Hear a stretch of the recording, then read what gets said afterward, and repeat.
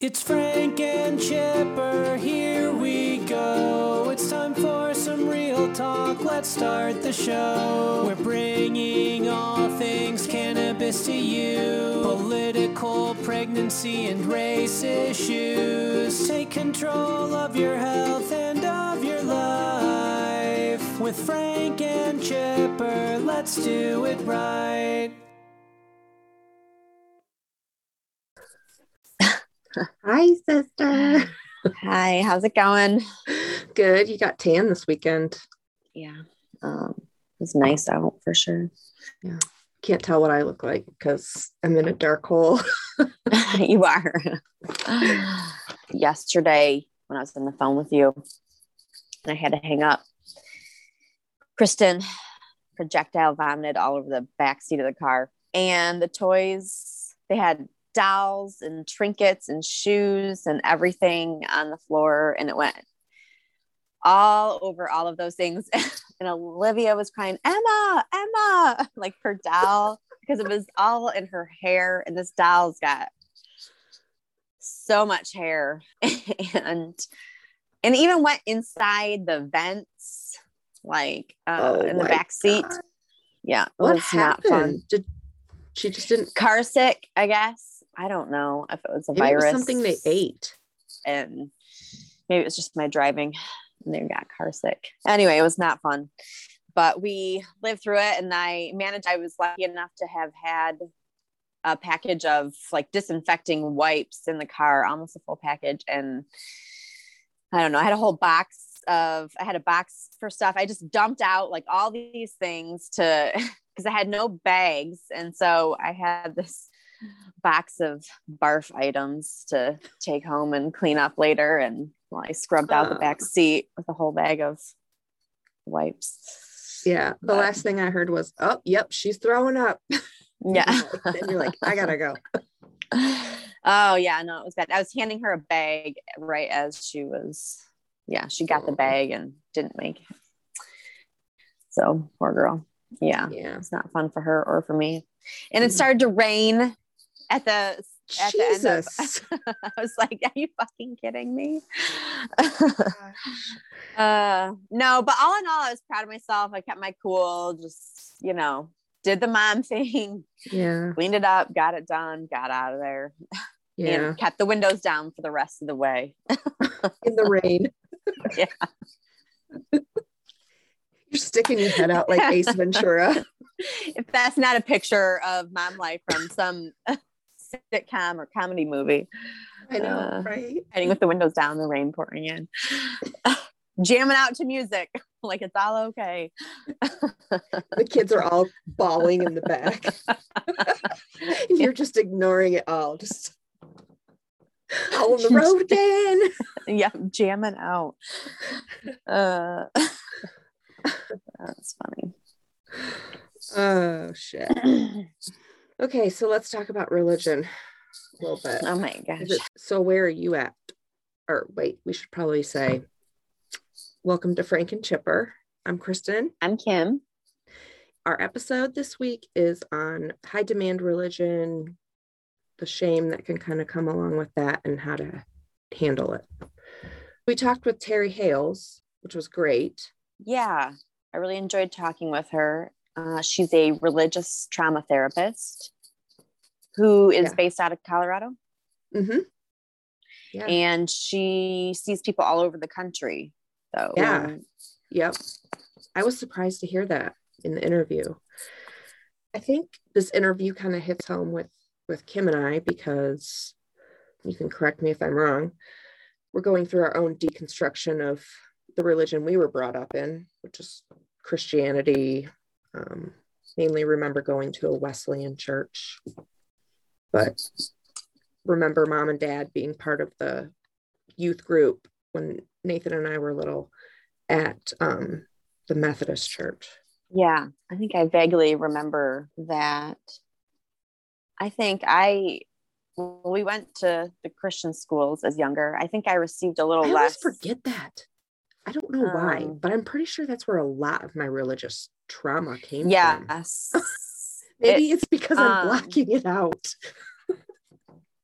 it bothers me thinking back about it. It's come up lately. And yeah, some of my hardest, most difficult childhood years were during going to Christian academies or, a Christian private school. For You sure. and Nathan went through like 10th grade, right? 10th, 11th grade? I went to the middle of 9th grade, and then Nathan was in the middle of 10th grade when we transferred to public school, and it was culture shock for sure. But yeah, that's interesting. I always forget that, like, we were really ingrained in religion. I always think when people ask, oh, were you from like a strict religious family? I'm like, no, not really. But then I'm like, I guess we kind of were. Yeah.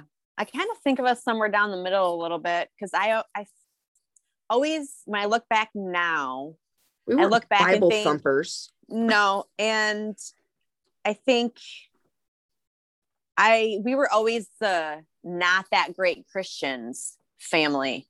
We were always the ones that like didn't do prayer at home and Bible verses and Bible studies all the time. I think we were involved with the church a lot, went to church, talked about God. And that was the structure of our morals or values. Yeah, code and parenting. But yeah, there is a piece of it that, we weren't, I don't know, we just weren't that Christian family, I guess. In my mind, it seemed like that. But now I think, oh my gosh, but we were that Christian family to some other family, I don't.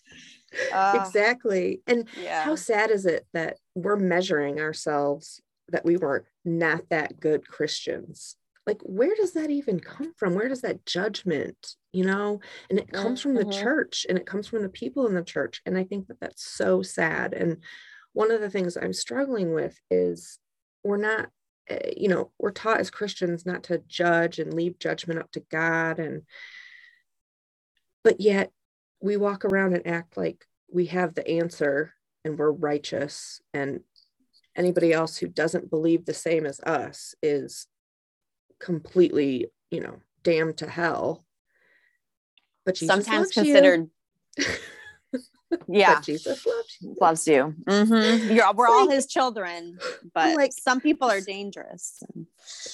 And so that's just not sticking well with me. I don't know. I think more and more about how we're raised in it. And oh man, it freaks me out for sure a little bit. It makes me feel sick sometimes. I just am like, wow. And wow. Because I think we're seeing how much it shaped all the choices in our lives and why we're at where we're at today. Yeah. Anyway, I'm getting long-winded. Getting serious. I know. Yeah. It is serious though. Okay. So shall we dive into the interview? Sure. Let's go.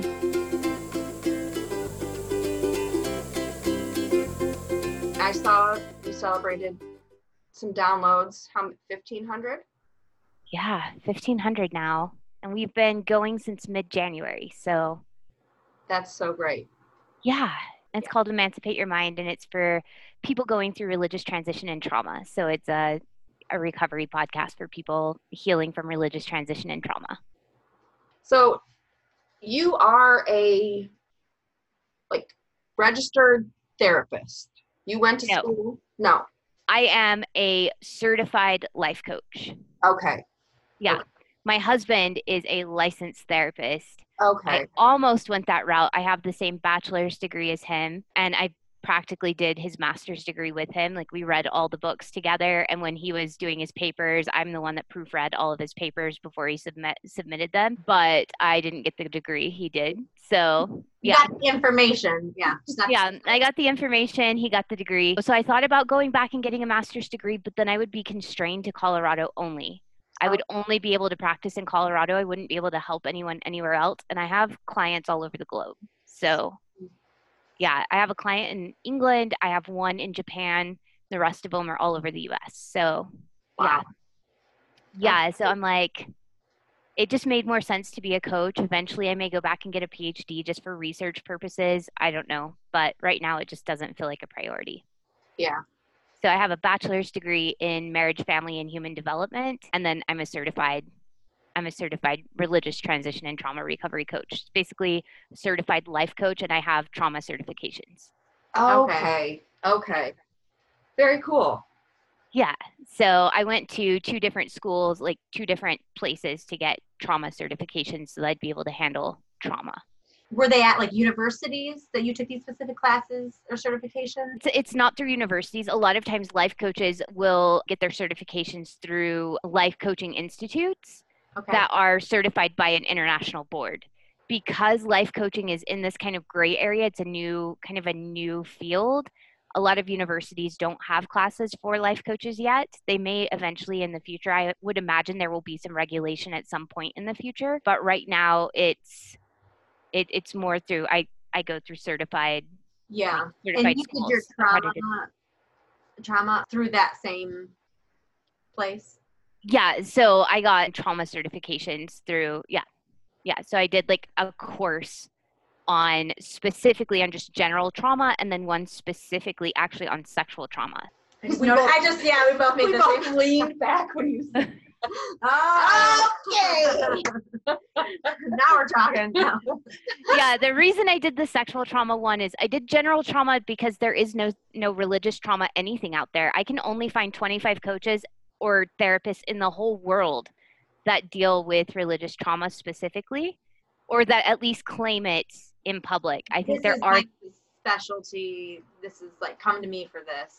Yeah, that was part of the other reason I didn't go back to school to get licensure, because I just would have gotten a general licensure and I would have to do all of what I'm doing right now on my own anyway. So they're only just now starting to kind of consider religious trauma in the therapy world. The term religious trauma syndrome really only showed up in 2011 because of Dr. Winnell and her work. So Marlene Winnell has she's a therapist that kind of paved the way for this, but therapists are going to debate for the next 10, 20, 30 years on whether it's a relevant diagnosis, if it should be part of the DCM or not. So I don't want to wait that long to help people. So like, that's why I chose the route I did.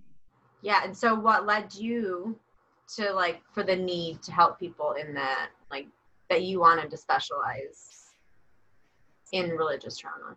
So what led me to that was my own religious transition. So I was LDS. What really got me into this is I went through my own religious transition. I grew up Mormon. I was a really devoted member of that organization, and I liked following the rules. I liked the community.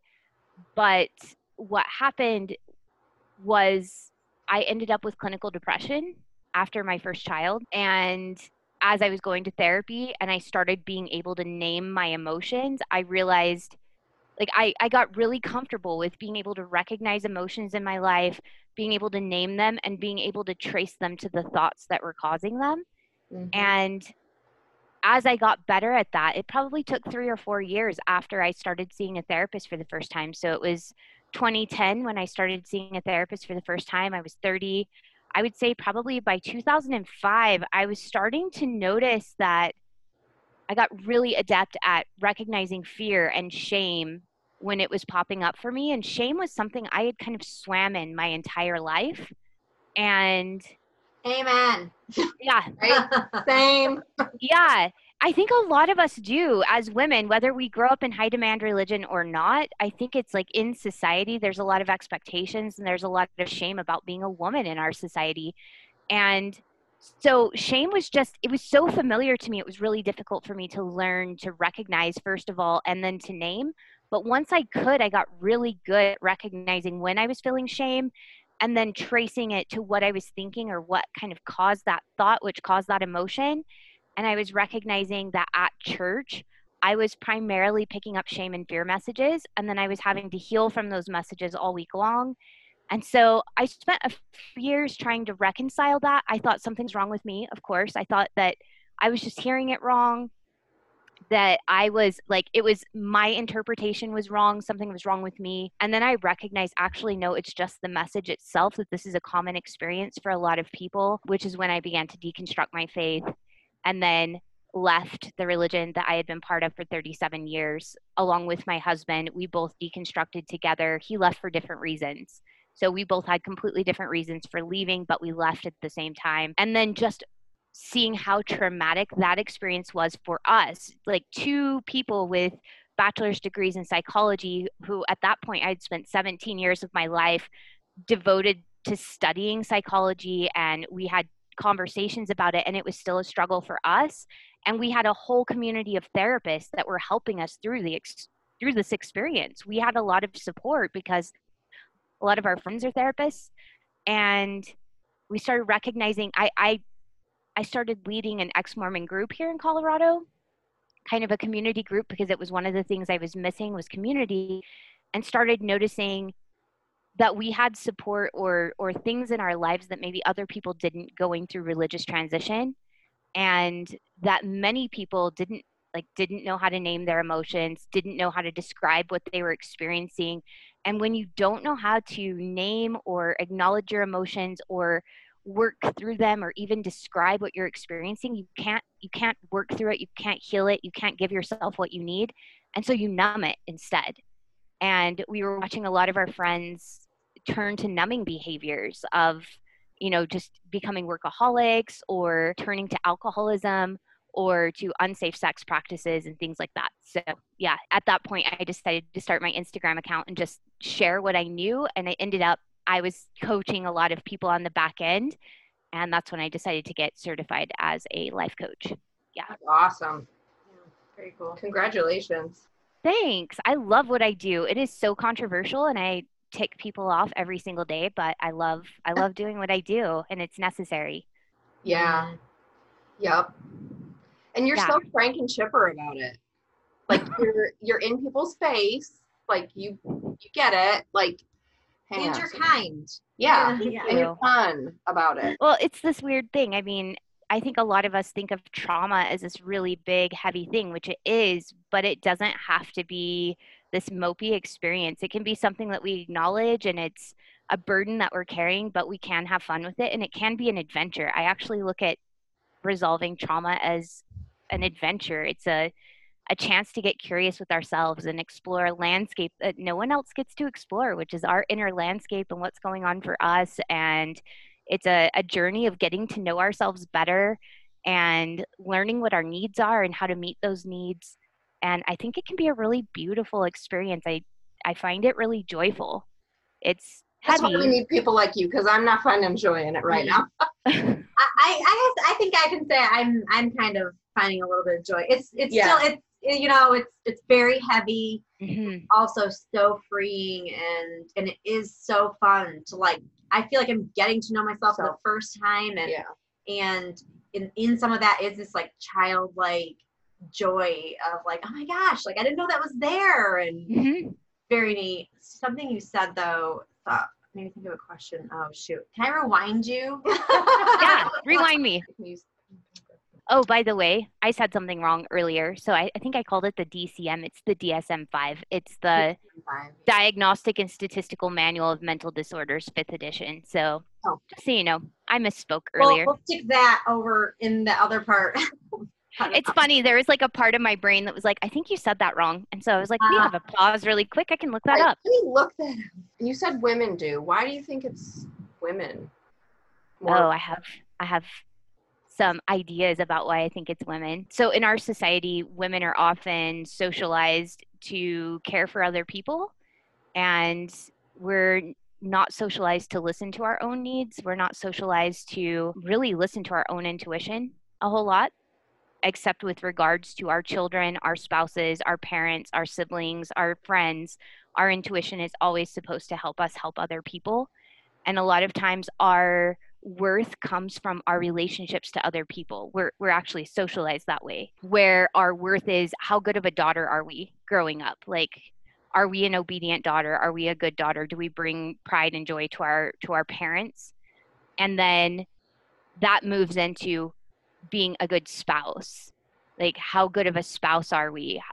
Are we being a good wife? Are we supporting our husband? Our role is always a supportive role, which means we're always looking for validation from other people to see if we're doing our roles right, if we're good. Mm-hmm. And so shame basically comes from this sense of, I need other people to fill this hole. Shame is the sense of, I'm not enough or I'm not good enough just simply for being. Self-worth is this idea that I have value and worth simply because I exist, not because of anything I do or don't do.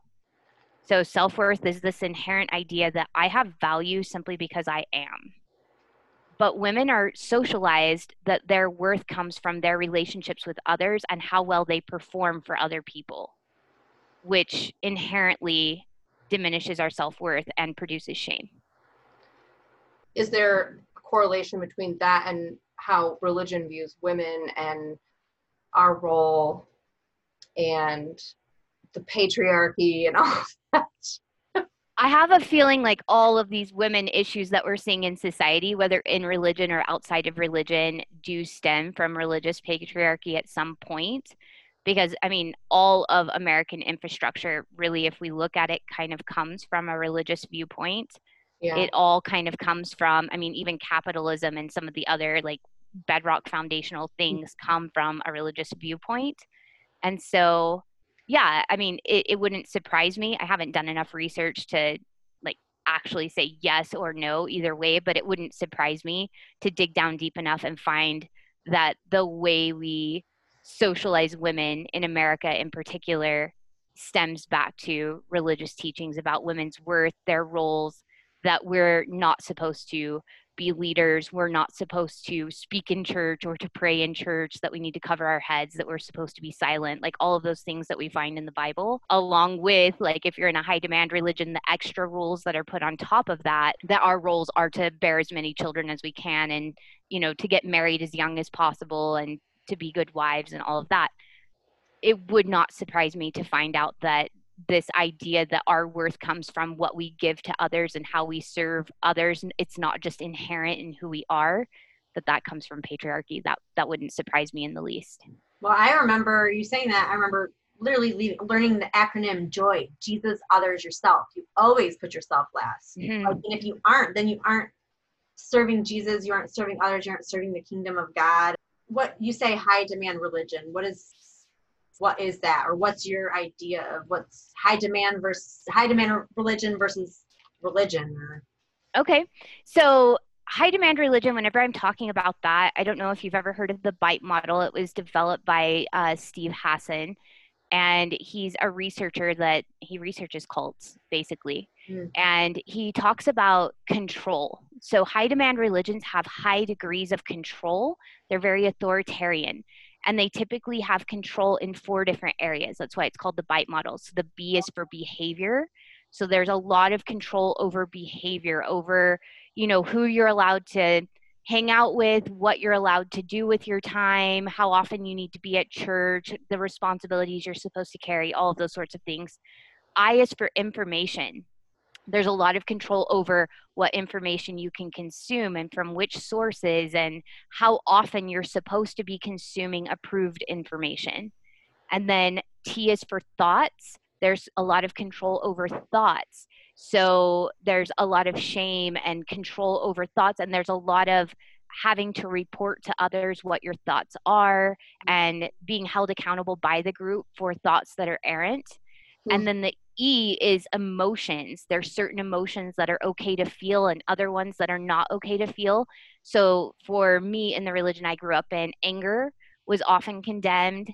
Fear was sometimes condemned. Even grief sometimes was condemned. If you had a loved one die, you were given like a certain amount of time. It was never prescribed. It was never like you have this amount of time to grieve and then you need to be over it. But if you weren't over it after, you know, a little while, people felt like you didn't understand the gospel well enough and you should be joyful because they're in heaven and you're going to see them again. And so we almost didn't let people really process through normal human emotions. Yeah, I felt like I could have, like, it was like I had a memory attached to each one of those things that you just mentioned. Yeah, and a lot of us do. And I'm finding, I mean, I came from Mormonism, but I work with clients from all different religious backgrounds. And I'm finding that if they're a high demand religion, the doctrine might be different, but the trauma is the same. So we all have very similar trauma responses, and a lot of us have very similar, like you said, memories that are triggered by those things. So when I talk to a fundamentalist Christian, for instance, about having to wear Bermuda shorts and having to wear shirts that came to here, they can relate. When I talk to a Jewish woman, she can relate with covering her hair or, you know, needing to wear a dress that came down at least to her knees. So different clients can relate. It might be different clothing or different rituals, but it was the same concept behind it. Interesting. It was the same shame. Yeah, same shame.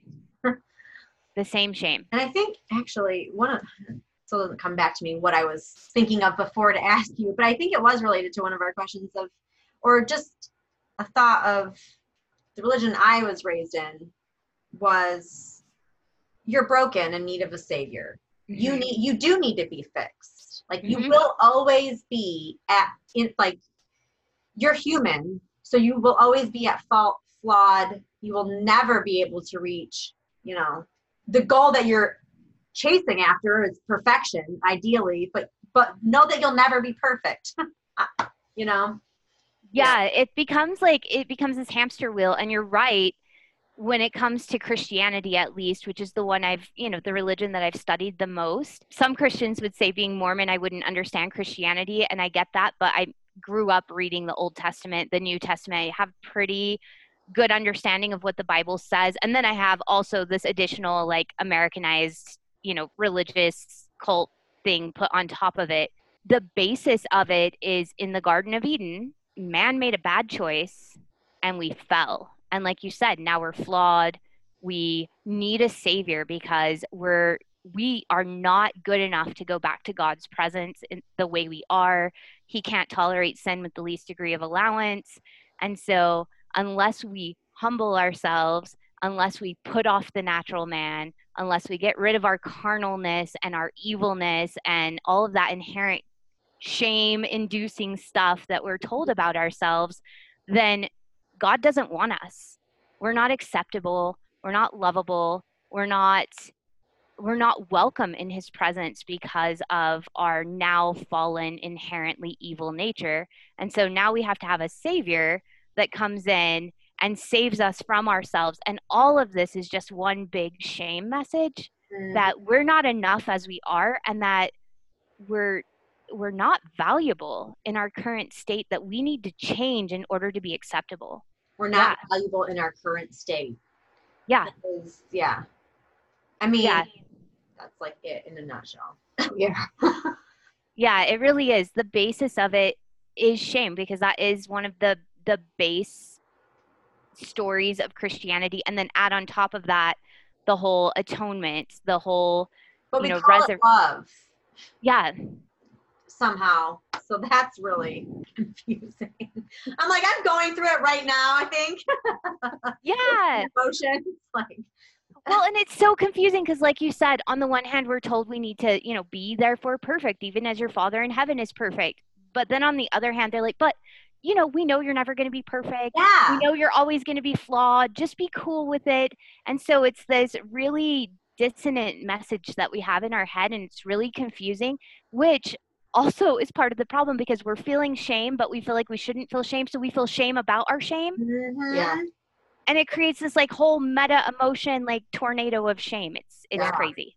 How does shame show up? Because I find it difficult to trace back a thought or a feeling directly to shame. We were talking earlier, and one of the questions we had for you is judgment one of the ways, fear of judgment or perceived judgment? Is that a way of shame showing up? It is, actually. So what happens, the opposite of shame is self-worth. The opposite of shame is understanding that you're worthy even in our human messiness, right? We're going to be equal, like we're going to have good in us, we're going to have strength in us. We're also going to have weakness and mistakes, and we're going to accidentally cause people harm sometimes. Sometimes we'll cause people harm on purpose because of our own hurt, our own whatever else is going on. And that we don't lose worth in our messiness, that we don't have to be perfect and flawless in order to have worth and value. In fact, our inherent weirdness, goofiness, like mistakes, our humanness actually makes us more valuable because it's what makes us unique. It's what makes there not be any other Kristen like you on the planet, and no other Kim like you, and no other Terry like me.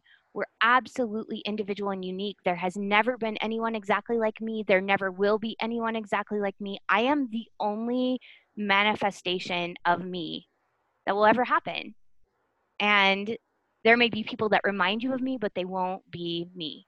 And so when we understand that it's not just our sameness that makes us valuable, which sometimes is what religion teaches us, that we need to be same, we need to be homogenous, we need to like all have the same values and the same beliefs and kind of appear the same way.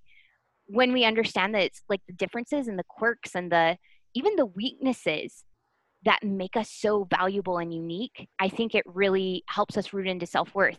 Now, on the opposite side, when we're told that we do need to be the same, or that there is a mold that we're supposed to fit and we don't fit in it, shame shows up in a couple of different ways. I find for women in particular, and I know I keep talking to women, if there are men listening, shame does show up for men. Religion does affect men with shame.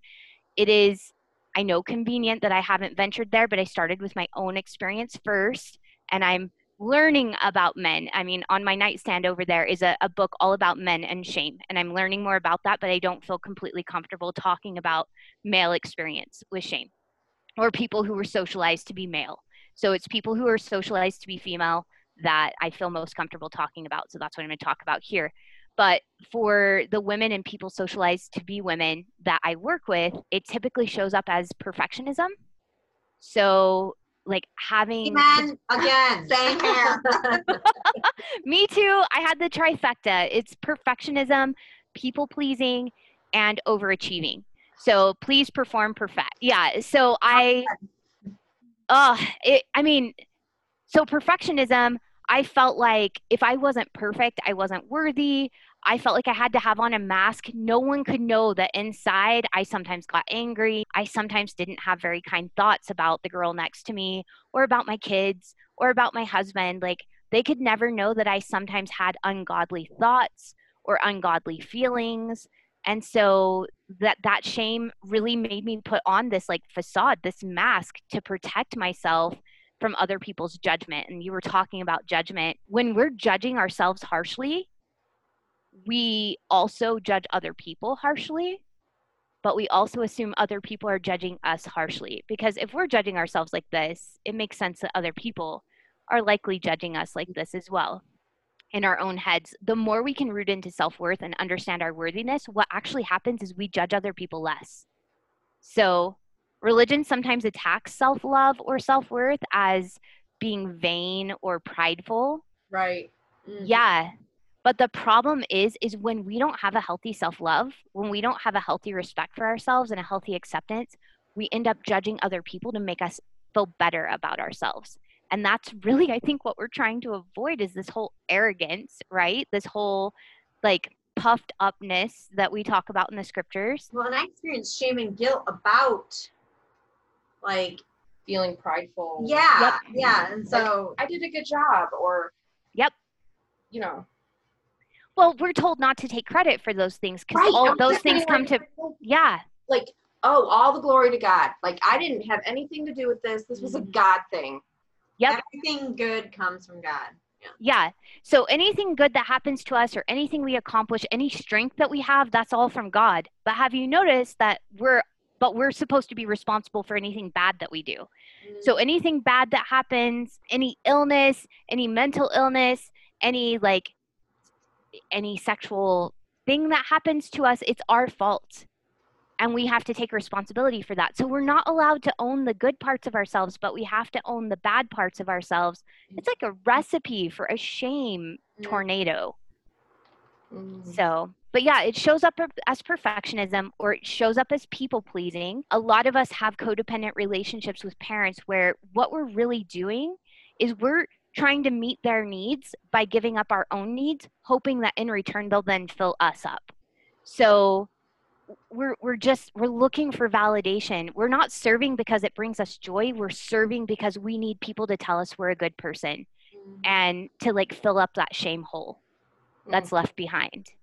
And then overachievement is very similar. So I tell people, a lot of people would be like, no, you had awesome self-worth. As a teenager, you were like super confident. You did all these things. You earned all these awards. And I'm like, no. I had great self-esteem, which is I would achieve, I'd get a reward. That validation would tell me, okay, I can't be that bad. Like, I'm a good enough person, I think. But I'd have to constantly achieve in order to get that hit. It was like a drug. Performance-based. Yes. I actually just read about that like, yeah, literally self-esteem, even if it's for yourself, like own self, like no, you're not doing it for somebody else. You still are doing it to boost that feeling of like, I'm doing something good or worthy or bettering myself. And so then, then you create the performance for yourself. Yep. You have to achieve because now I didn't do it. Now I feel terrible. Right. You know, that's usually what happens to me is I don't end up following through and doing it. And then I feel shame. Yeah. Yeah. Because we set these huge goals for ourselves and we're like, I'm going to do this and it's going to make me feel good. But it also leads to like overwhelm and exhaustion, because if we constantly need that hit of achievement or that hit of approval from other people in order to feel good, we never get to rest, because in the rest is when we feel the shame. So we don't let ourselves rest because heaven forbid, then we would feel like the grossness inside. Yeah. Mm-hmm. And who wants to actually feel feelings? Most of us don't, especially when we've been told that they're dangerous and that they'll take us over. And a lot of us think that we're going to get stuck there. Yeah. That if we allow ourselves to feel anger, that we will never feel joy again. But feelings are actually pretty short when you allow yourself to feel them. I was just going to say, you actually get stuck to the feeling by trying not to get stuck to the feeling. Yep. Because a lot of us thought stop. And so like we'll start to feel the feeling and we stop it. Like, no, that's dangerous. I'm not going to feel anger. And we like shove it down, and it literally waits in our body for us to process it. It doesn't go anywhere. But when we allow ourselves to feel it and just acknowledge it, we're able to say, okay, I feel angry. What am I angry about? Okay, so that's what that is. All right. And it like comes and it crests. It's just a messenger. It comes, it delivers its message, and once it's delivered its message, it goes away. But when it doesn't deliver its message because we stop it, it will wait until you're ready to hear the message for decades if it needs to. It'll just hang around, sit there and wait to deliver its message. It was described to me as like riding a wave. Like, you know, wave builds, and you can stop it and it's going to crash.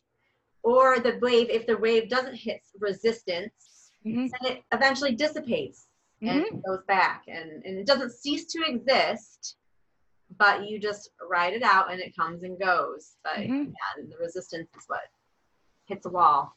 Yeah. Energetically, emotions like move through us. The energy is meant to move, but when we stop it, it gets blocked.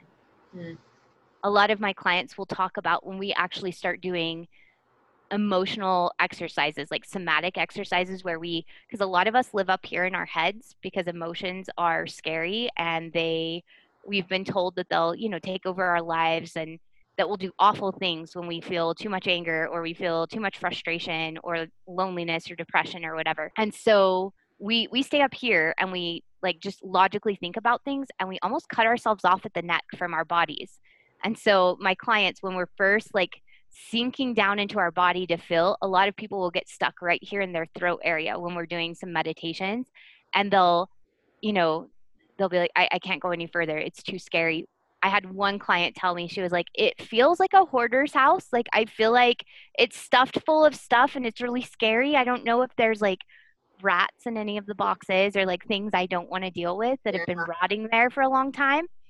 And so just understanding that we have the control when we're going back and we're processing emotions, we have control to open up one box, look at one emotion for a little bit of time. And when I mean, I even have people set timers sometimes. I'm like, we're just going to look at this for 30 seconds and then we're going to close up the box and you get to come back up to your safe place. Okay. So we're just going to go down there and we're just going to like expose ourselves to it. Yep. We're just going to go and show that you can survive it for 30 seconds and then we'll come back up.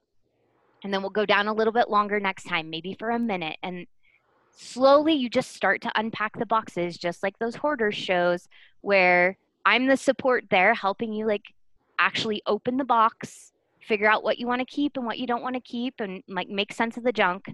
And then slowly it becomes a much safer space to inhabit. So for many of us, you have more space to hold those feelings. They're not all stuffed in there together. Yeah. Well, and a lot of them are old baggage that once you process it just goes away. Like once you've looked at it, you've acknowledged it, like you've got this like old emotion in there from when you were 5, right? Mm-hmm. And you're like, you know what? I see you. You were really hurt whenever you didn't win the spelling bee and your parents dismissed you and they didn't comfort you the way you needed. I see you. And that was really hard and it was lonely. And it's like the emotion's like, thank you for listening to me. And it goes away. Mm-hmm. Floating away. Mm-hmm. Yeah. Yep. Yeah. Yeah, for sure. So what are some things that we can do to help us talk back to shame and recognize it and talk back to it? Yeah. Okay, so we'll start first with recognizing shame. So what shame feels like was a great place for me to start whenever I was trying to get used to naming shame, because it was the air I breathed. I often compare it to, I was in a room with a bunch of people and I was like in a fishbowl full of water. So I was seeing the same room that everybody else was, but everything was distorted because I was seeing everything through that water. And I couldn't describe the water to you because that was just my atmosphere. It would be the same as us like being really aware of the air that we're breathing on any given moment. And so the first thing I did was paying attention to the physiological like sensations in my body that shame creates.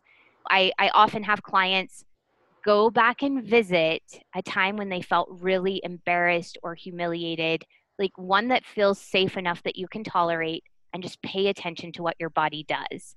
Like, do your hands get sweaty? Do you get that pit in your stomach? Do you feel like shrinking? Does your face get red?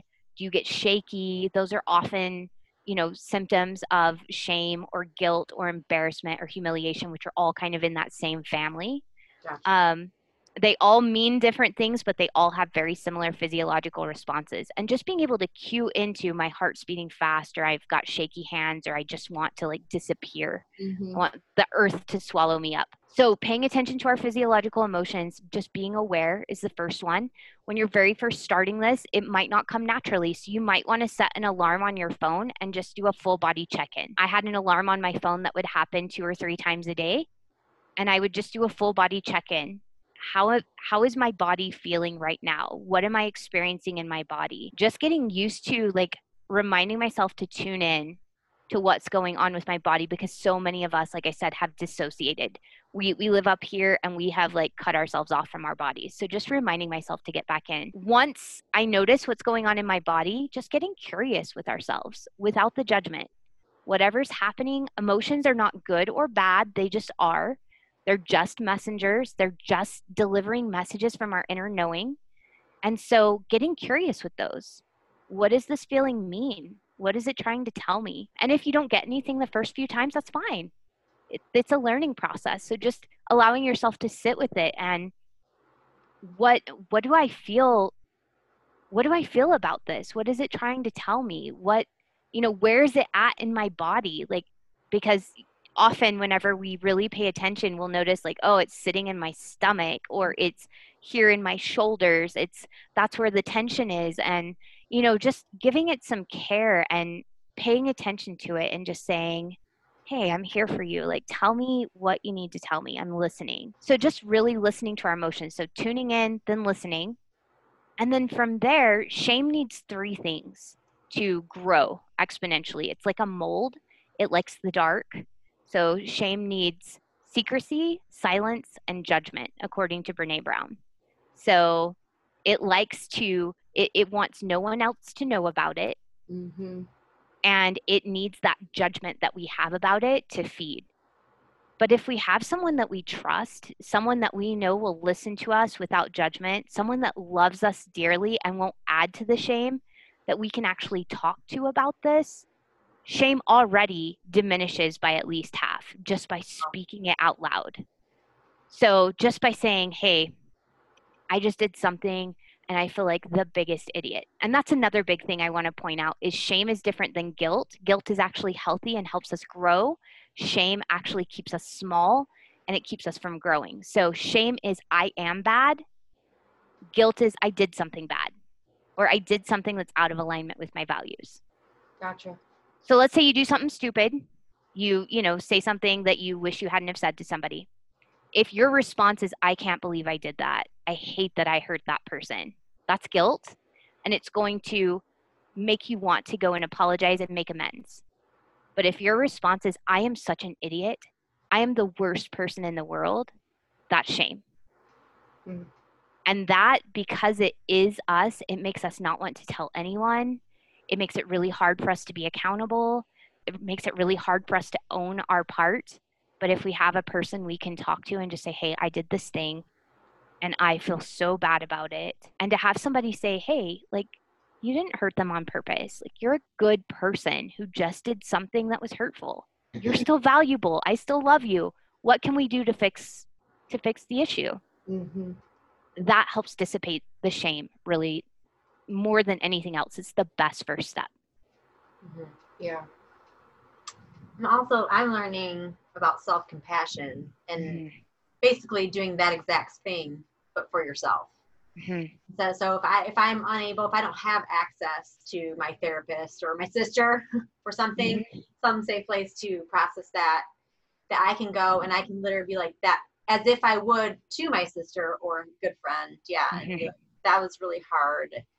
You're okay. Like, your feelings are okay. You're human. Yeah, I've made those mistakes, or you're not the first person, or whatever it is that you might say to someone in that moment, or comfort them. You get to sit and you can give that exact same kindness to yourself. But it's such a foreign concept for us that we would deserve that, or how to give that care. It's like it took me a few times to practice that, to actually like understand it, because it was feel it. Yeah, to really feel it and to make the connection. Yeah. How that's done, or how it serves me, I guess. Yeah. And that's our goal, is to be able to do the self-compassion thing when we're in shame, to be able to sit with ourselves and say, hey, you did your best. It didn't, your impact did not match your intent, but you did your best. And it makes sense why that happened. And like giving yourself some compassion and validation so that you can then go make amends if you need to, or, fix whatever the problem is. That is definitely the goal. And it is hard whenever, we've been taught things like God can't look at sin with the least degree of allowance, to allow ourselves compassion. So it is definitely a learned skill that takes a lot of practice. Yeah. The struggle with like being told for so long, like what's in your body, like to not listen to what's happening into your body can be really conflicting when you are learning this is what it is. The realization that really everything is about you. You know what I mean? Yes. That even the action to care for another person is really about your need, being met, and how you want to show up in your values. That can be really difficult to reconcile and accept the feelings that might come with it just because of your conditioning. Yeah. Even though it is in alignment with your values, something is telling me this is wrong. And then the other part of me is like, no, on my experience, if I really listen to what my inner knowing is telling me, that this is in alignment with my values, but religion told me no, and so these feelings show up that end up making me think, oh, maybe this isn't right. Maybe this isn't me. Maybe this isn't my value. Yeah, they're so conflicting. Yeah. Well, and we get those messages at church, right? To lean not to your own understanding, like trust God in all of thy paths and lean not to your own understanding. And it tempt you. Yeah. To do, yeah. And like sex and drinking, and don't listen to any of those things. Don't be unequally yoked. Yep. Yep. Don't be unequally yoked. Like there's all these evil like temptations and you can't trust your own appetites. You can't trust your own desires because desire usually means bad. Yep. So even if it's something that could propel you towards the kingdom of God, you're so afraid of desire. Yeah. You're afraid of your own desires and your own passion. Passion is also another trigger word that can mean really bad things. Like being passionate about something can be, bad. And so, yeah, learning to trust yourself. And I often tell people, so I was just in a Facebook group yesterday where somebody said something along the lines of, I don't know if my feelings are trying to tell me something or if I'm just being a pansy because I don't like change. And I'm like, if I'm just doing it wrong, basically. Mm-hmm. And so I stepped in and I was like, regardless of whether it's fear of change or if it's, some other feeling that you're feeling, like if it's your inner knowing coming in and saying, hey, this isn't a good fit for me, regardless, whatever emotion is coming up is valid. Yeah. So there are no invalid emotions. It shows up. You didn't have control over that. You didn't tell your body to do that or not do that. I'm sorry. I have to answer my door. I love it. Sorry about that. No worries. Oh, or whatever. No. We're all busy working moms. I get it. I'm making it work. Delivering cats and doing podcasts. Women are amazing. We do all this stuff all at once. Can you imagine a man doing this? I don't think so. Like delivering a cat, watching kids, and doing their work. I was sitting talking to my husband during the pandemic, and I was like, you do realize I meet with people just like you do, but I don't do it in an office, and I do it while running kids to appointments and possibly having them at home or not having them at home. And he was like, oh. I was like, that's what I mean by mental load. Yeah. FYI. I was telling somebody, I often think about how the stigma of women, female drivers that are bad. I'm like, because we are toting the kids all the time while trying to call the doctor and cancel the other appointment because of your sick kid and make the appointment for sometimes your spouse for whatever and pay the bill while you're headed to the grocery store to get back to pick up your kid from class or something. And it's like, we're just, we are bad drivers. We're bad drivers. We're distracted and overloaded. And we have people yelling at us and calling us and screaming at us and like fighting in the back seat. Yeah, fighting in the back seat. And you're throwing French fries and saying, shut up. Like, yeah. I'm trying to drive. Yeah, when we first left High Demand Religion, I mean, my husband was pretty amazing. I think that's part of the reason I lasted as long as I did is he was like, we had as equal of a partnership as I think we could have with the indoctrination that we had. And when we left, that was part of like me waking up and realizing, wait a second, like I'm not cool with this. Yeah. And I live in a house full of boys, like all men. And I was like, we're going to sit down and have some talks. I was like, and I'm responsible too, because I've perpetuated this because I didn't know any better. I was like, but I am not the house slave. I am not in charge of everybody's mess. I am not in charge of your schedule. I'm not in charge of your homework. I am not in charge of like all of your appointments. Even feeding you every meal. Like if I'm not around, I shouldn't have to go out of my way to make sure that there was food for you. Like I have to figure it out, like I have to figure out how to feed myself if no one's around. Yeah. You too. Yeah. So we all sat down and we had a family meeting and I was like, okay, this is what I don't want anymore. I will not live like this anymore.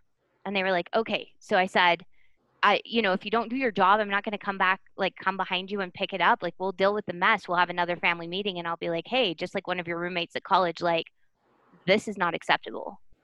When are you picking that up? I was like, we're going to deal with this like we're a co-op. So we sat down and like all of us are old enough here to do our part. And it was so nice. I just asked, what do you guys want to do? Like, how do you want to contribute to the family? What is your part? And now it's so nice because my kids come home and if they're not doing their homework or whatever. It ain't you don't have to go into overdrive to fix it. Yep. Or to manage it or buffer the emotions that come with it or we do a lot of natural consequences now. So we'll sit down with his my oldest will sit down with his online report of what's turned in and what's not. And I'm like, so how do you feel about this? It's not me lecturing him. I'm like, how do you feel about this? And he's like, oh, I didn't realize I was missing so many assignments. I'm like, okay, what do you think happened to get this result? Like, what got in the way of you turning things in? Oh, okay. How are you going to manage that? So just guiding him to learn to manage himself instead of me being like, okay, so every day I'm going to tell you blah, blah, blah, and we're going to do this, and I'm going to check in with you. And I'm like, once a week, I'm like. More controls, which wears them out and exhausts your relationships, exhausts you. Mm-hmm. Yeah, I actually sat down and told them all about mental load when I learned about it. I was like, all right, men, we're going to sit down. I learned something today. I like it. Yeah, I was like, so there's a term called mental load, and a lot of women carry it in their family. And I did not know that that's what that was called, that like overwhelm, exhaustion, my mind is constantly going. And this is what's happening. I was like, you guys look at me as the manager in the house. Like, you're happy to help out, but I have to like tell you what I need. Mm-hmm. This is not my house. This is our house. Mm-hmm. So I need you to like take your jobs and just do them. Don't make me the manager. I should get paid extra for that. Yeah. Yeah. Will you come have a meeting at my house? I'm turning this whole household into feminists. They're like, oh, okay. Yeah. So that's amazing though. That's cool. Yep.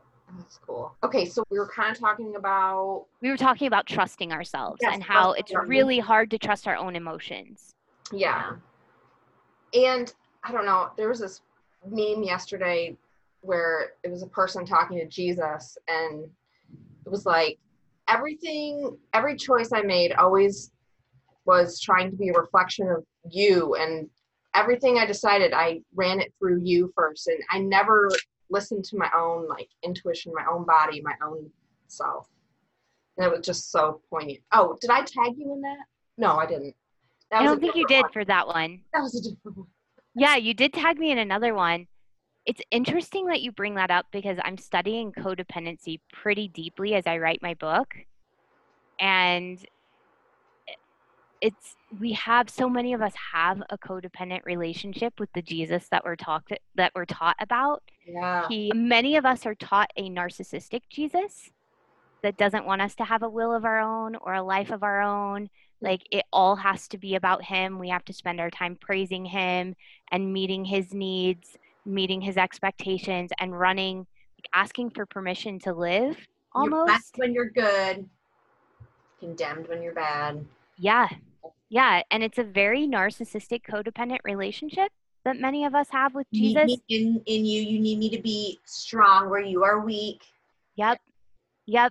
And so what you were just describing feels very much like that, where we don't get to trust ourselves. And that happens a lot for victims of like narcissistic relationships here with spouses and with parents and stuff, is that you learn not to trust yourself because you always have to take into account what the narcissist wants you to do so that you don't get punished. Yeah. And so it's not like we were talking earlier today, and one of the questions we're going to ask you is like, and this kind of goes down to it, is there's really no such thing as free will when it comes to, I guess, God, Jesus. We're told about free will, but at the same time, she's like, it'd be like somebody holding a gun to your head and saying, you have a choice. You can live or die. You have a choice. It's fine. You can make whatever choice you want. Like, it's okay. But if you walk away, I'm going to shoot you in the head. But you can still make that. You still have free will to make that choice. I want you to know that it is your choice. I can't take that away from you, whether you live and die. And it's like, it's so manipulative. It is. It's really manipulative. And it's funny that you use the gun to the head, because that's what I would have used as well. The same. Like, I mean, if somebody comes and holds a gun to your head, and then you were to go to court about whatever you chose to do under duress, you would be forgiven for whatever choice you made with that gun to your head because your life was in danger. You were threatened with death. I mean, the same thing happens with people who are tortured and survive, like in, prisoner of war camps and stuff. When you're tortured, you try to hold out as long as possible, but your life is being threatened. Yeah, it's either give up the information or experience a lot of pain. Yeah. I was just saying, and that's part of in the denial that we are actual, like we do have instinct that takes over biologically, you know, but in Christianity, we deny that, you know, it's all spiritual, it's all your heart, it's all in your control.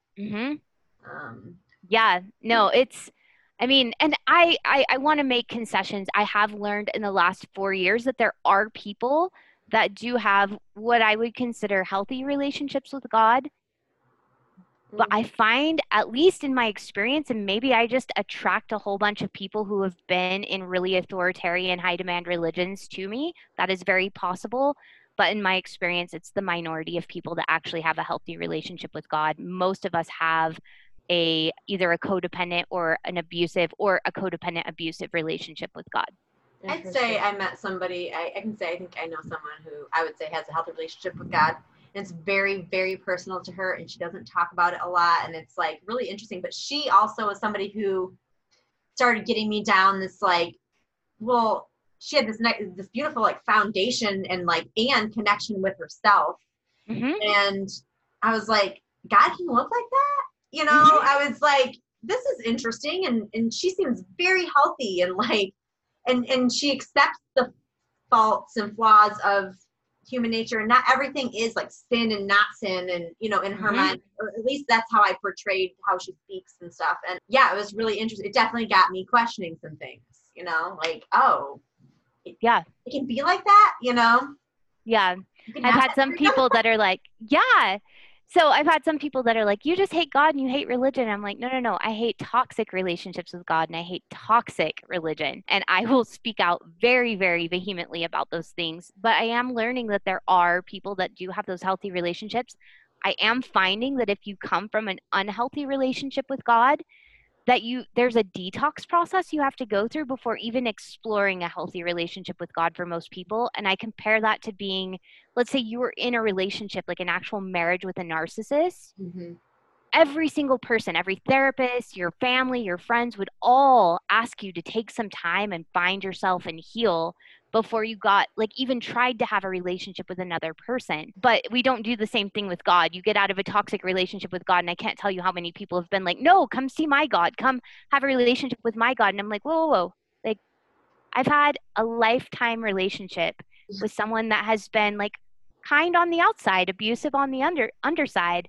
I need to find me and figure out what I actually want and what kind of relationship would be healthy for me before I even decide to explore that. And that's healthy. That's okay. Yeah, I can relate to that. Yeah. So I have people that are like, so are you atheist? Like, what are you? And I'm like, right now I'm healing, which means I'm uncertain. I don't know right now. I'm just healing. Yeah, I'm actually enjoying not having an answer. I'm like, I don't need to know. I'm like, I find peace in like, I don't have to have an answer, you know, and I don't have to answer. I don't have to answer it for you. I don't have to answer it for me. I don't have to know, and I'm okay with that, you know? And yeah. It's really freeing when you get to that place. It's so freeing when you're like, I don't know, and I don't have to know, and it's okay. Yeah. I think one of our guests, Lisa, said her parenting style or her life, like what she would explain as life right now is evolving. Just constantly evolving. Yeah. Well, and I think that's how it should be, actually, for all of us, because as we have greater understanding, like as we learn things, our understanding evolves. Yeah. And if our understanding ever quits evolving, it means we've quit learning, we've quit growing. And like at that point, like, what are we doing? Yeah. Yeah, for sure. Yeah. That seems boring to me. Well, that's where you get, I don't know, for me, growth is my spirituality. It's my purpose. It's, you know, like, it's where I find joy and fulfillment and connect with the world, you know, and in myself, connect with myself maybe. And yeah. And I always think of Groundhog's Day, the movie. It was actually something that when I was still an active member of my church that was actually really problematic for me. It was one of the first things that I really started critically thinking about. I was watching Groundhog's Day, I want to say in like 2016. So February of 2016. And he's living the same day over and over and over and over again. And there's a line in there. He's like, maybe God doesn't know everything. Maybe he's just been around for so long that, he knows what's going to happen. And I started thinking about God's existence. Like if he had lived forever, like how boring would that be if you lived forever and every day was the same? And I had been taught in my religion that we would learn and grow. But at some point, if we believe that God is an all-knowing being and knows everything, at some point you reach knowing everything. And I'm like, and then at that point, you're still going to live for eternity. And I don't think we wrap our heads around how long that is to live without growth, knowing everything. And I was yeah, you're right. Yeah, because I was taught once you get to heaven that you do just know you have all the answers. Yeah, and you get to live the rest of your life. Yeah, with no growth. And I'm like, I would want to go to hell at some point just for a change of scenery. Just check it out. I mean, it's got to be something different down there going on. Research it. I heard they can drink. I heard they have rock and roll music down there. Right. So I mean, you're like burning in searing pain, but at this point, that sounds not so bad. you're like, at least I'd be feeling something because right, I'm kind of numb. Something different. Yeah. So once I like actually allowed myself to think about that, I was like, that sounds like hell to me, to not be growing and to just be stuck like that in limbo for eternity. Like, yeah, I was like, hell's not looking so bad now at this point. That's interesting. I haven't thought about that, but yeah, that is true. Oh, the things that cinema can do for us, right? Right. Watching a movie and suddenly you're like, wait a second. Yeah. My whole existence is now being questioned. And a movie like Groundhog's Day too. Yeah. Yeah. It's like totally a comedy, but it's just like one of those light bulb moments where I was like, wait.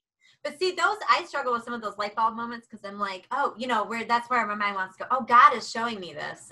And so now like, it's because partially I just have an aversion to thinking that. So I'm like, I feel like I need to change that thought to like, oh wait, it's the universe or it's just life or it's, instead of just letting it be a thought that's there, you know, but I know, and I'm so aware of those thoughts now and seeing how often they show up in places. Yeah. Working through that is been interesting. Yeah. I bet. Yeah. For me, I have a saying in my head where I'm like, that's a curious thought. Like just recognizing that I don't have to own the thought, that I can have a thought that I can discard if I want. And so I'm just like, that's a curious thought. And it allows me to kind of like look at it from all of its different angles and then decide, is that a thought I want to keep or is that one I want to discard? Like, I don't know. So do I want to act out of that or do I just want to let it pass through? Yeah. Or explore it more. Mm-hmm. Yeah, that's true. Yeah, very fascinating. Was there anything else on shame? Did we get through all of the points? Yeah, we got through like the main 3 parts that I was wanting to get through, which was what is it? What causes it? How do we start moving through it? Yeah. And I love that you brought up self-compassion as well, because that's a topic I could talk on for a long time as well. I feel like I could talk your ear off forever, but I won't because I know you have things to do. Questions and I could talk about it forever. I know. We're going through it, So thank you so much for your time. I really appreciate it. Yeah, I think that this is important to have conversations like this. Yeah, super important. So thank you for having one of those super important conversations. You're welcome. Thanks for inviting me. And it was so nice to get to meet you, Kim, and fun to get to see you like face to face. I know, right? Yeah. Yeah. So we'll have all of your Facebook group and your podcast and all of that up on the show notes. Awesome. People to find you because you've been helpful, so helpful through this process. And so. Fantastic. Thank you so much for tuning in to another episode of Frank and Chipper. We appreciate all of you taking the time to listen. Please remember to rate, review, and subscribe. These help us get seen, they get these stories heard, and hopefully these stories are helping people, because here at Frank & Chipper, we believe every story matters. Remember to go to the Facebook community and put your thoughts and comments and questions that you may have for Kim and I, or that you may have had for Terry that you want us to talk about in Chip Chat. So remember to do that. Facebook group, it's at Frank & Chipper. And until next time, be enlightened, live your best life, and always stay Frank & Chipper.